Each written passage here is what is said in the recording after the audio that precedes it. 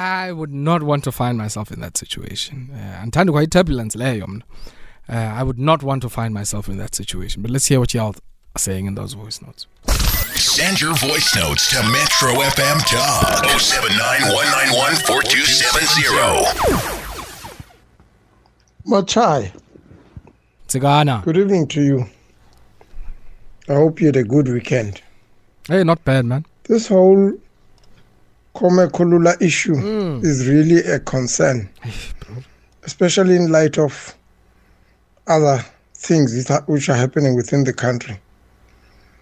But why I'm communicating with you is in relation to the Stadio matter. Oh, yes, the numbers, yeah. I was listening to it earlier on one of your sister programs, and the CEO maintained that they are able to produce a product that is not affected by the employment issues in South Africa, which would indicate that they have a curriculum which is different to other curricula. And how is that, Machai? This is Nsigana in Durban. Thanks a lot, Nsigana, for that. Look, it's quite interesting. I mean, people often will say education is like, in trade analysts, not trade analysts, like market analysts will often say, there are those defensive sectors, where, if you take like cigarettes, for example, irrespective of whether or not you are in a recession, people will continue to smoke, right? And similarly, I mean, you can't opt out of education because there's no jobs. But I think what's interesting for me about the private higher education sector in South Africa, and what has made it such a defensive sector, where even if you have, climate catastrophe, they'll still be making money, is because our public education system, which of course is often the preferred one for many a household, even those who come out of the IEB system and private education system, often want to go into public universities. So they'll either go to any one of the 24 universities that we have, or go into, vocational education, technical, vocational, and other forms of training.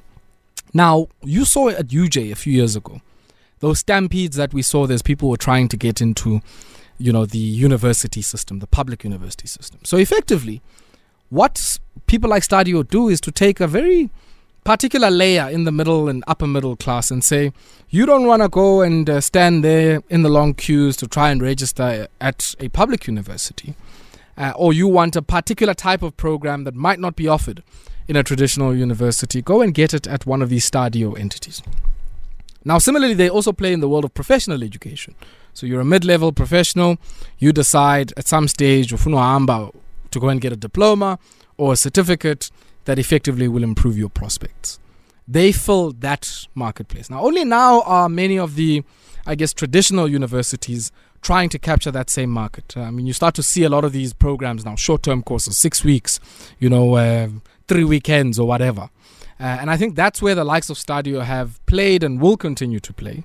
And I think you see it now with your distance learning offering on Mill Park. No longer any contact type. And you can imagine what that does for their costs. You're still collecting the fees, but you don't have the massive cost base of having a physical entity to be able to conduct your affairs. I mean, it's a sad reality, right?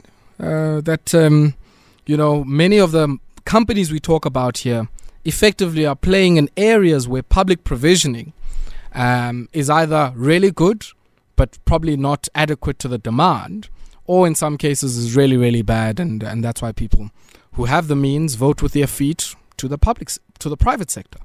I guess that's the kind of situation we have to resolve, because if we don't, then you feed in this beast of inequality that often flares up with so much violence and so much disruption and so much anger. We know that people get big mad at us when they can't find us. Hard. It's like the time we hosted an event. We said free entry before 9 p.m. and started charging at 8:58. Please accept this sincere Southern apology, because we'd rather be canned than cancelled. Introducing the new Savannah Limited Edition can. It's the same crisp, dry taste you love, now in a can. It's dry, but you can drink it. Not for persons under the age of 18. Switch to Red and unlock your passion with the free United Rugby Champs rugby jersey.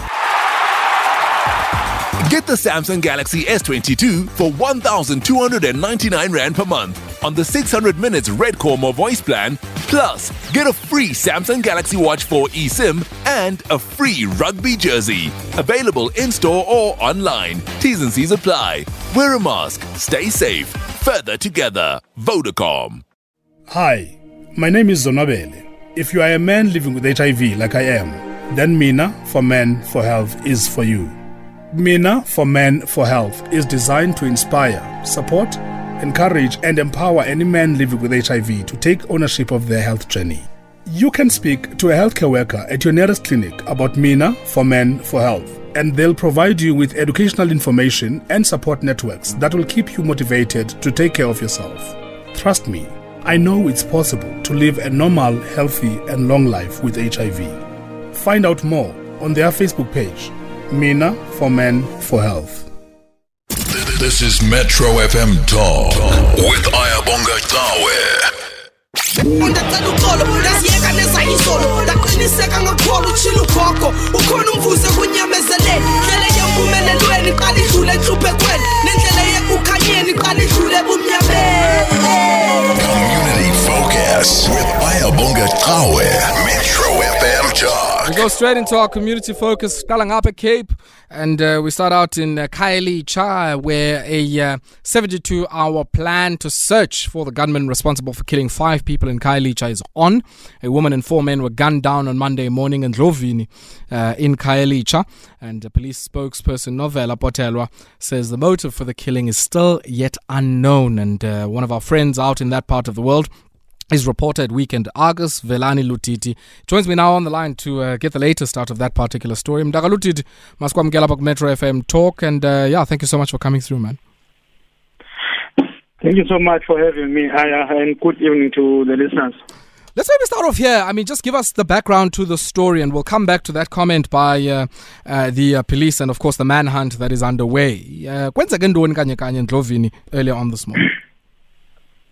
Yes, so according to residents and what they've told the local councillor, they said men entered few shacks. They're looking for what they were looking for, which I believe it's the people who were gunned down. So they told this other shack that they must be on the lookout for 7 bodies. So they went into one shack and found a man, and then asked for, I think, his friends. Also, there's a couple that was part of the shooting that was shot dead, and it's 2 shacks, I think, distance around about 10 meters apart, where they took one person, they shot one person and then shot 4 others in another shack. And this happened around 4 a.m. in the morning. And residents, they said they just heard hail of bullets, and the men fled the scene after the incident. And I guess, I mean, is there a sense or inkling, certainly Gwindo also about what this might be linked with? I mean, the police are saying they are none the wiser. But is there a sense, I guess, just one on the basis of whether or not there's a connection among the people who've been killed and what that connection might be? At the moment, the identities of the deceased has not been revealed, and we don't know much about them. So it's difficult to say what this might be related to. Also, the residents were also shocked and say that the area is fairly new, so people there don't really know each other. So it could be maybe people who are coming from a different area. So we're not sure. The details at the moment are still scarce, and the police also are still bumping their heads to try to put what really happened here. So we're not really sure what could be the motive behind this killing. This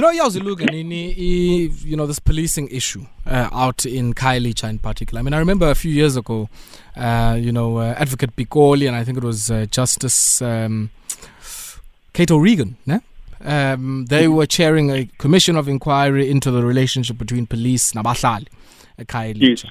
And I think even after that, I certainly haven't gotten a sense from the stories that have come out of Khayelitsha and some of the organizations in that part of the world that I've spoken to, that there's been an improvement firstly in that relationship, but also that there's been an investment in preventative policing. So not only ufika xa sekwenzeke into, but trying to, I guess, create the basis for the prevention of crime before it even happens. I mean, if there was improvement in relations or between the police and the community, I think in recent days, I mean, last month, Minister Khayelitsha noted a significant reduction in the number of crimes committed and reported to SAPS in the third quarter of 2021-2022. However, Meta remained an exception to this and saw an increase of 89% from the same period in 2020. So, and Harare is one of the police stations that is up there.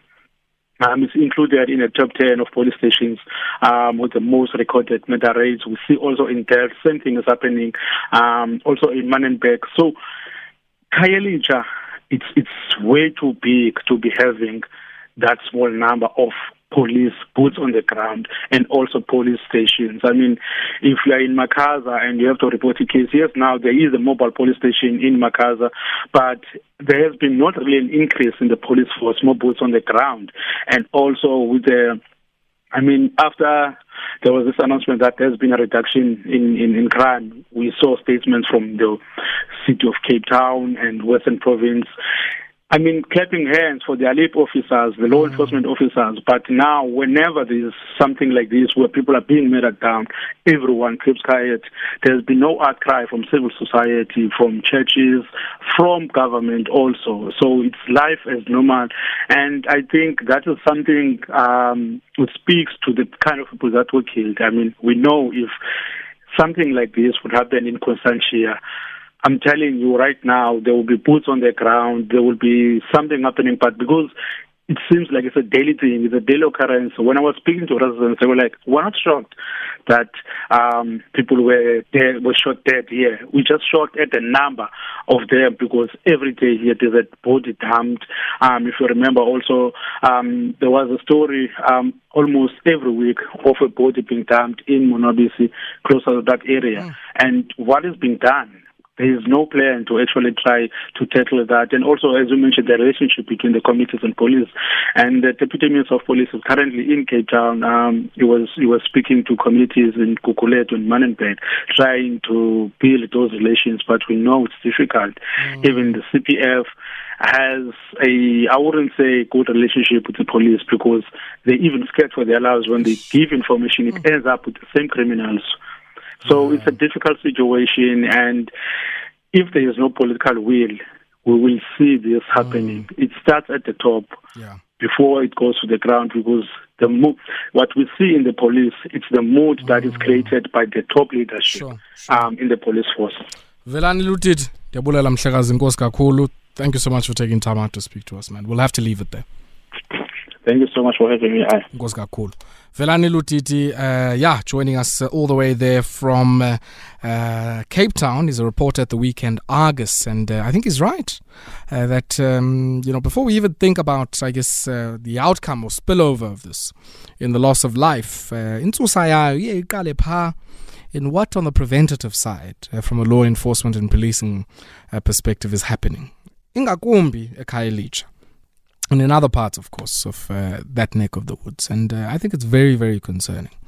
Let's take this brief break. When we come back, we'll head out to Guatemala, and then thereafter, we check in with the latest coming out of the gold sector. And I'm going to be speaking to the president of the National Union of Mine Workers, Joseph Muntisetsi, is going to be my guest for our Shop Stewards Corner. Undacela uxolo lasiyeka nezayisolo laqiniseka ngakhona uchila ukhokho ukhona umvuze kunyamezeleni ndlela yempumelelweni qala idlule enhluphekweni nendlela yekukhanya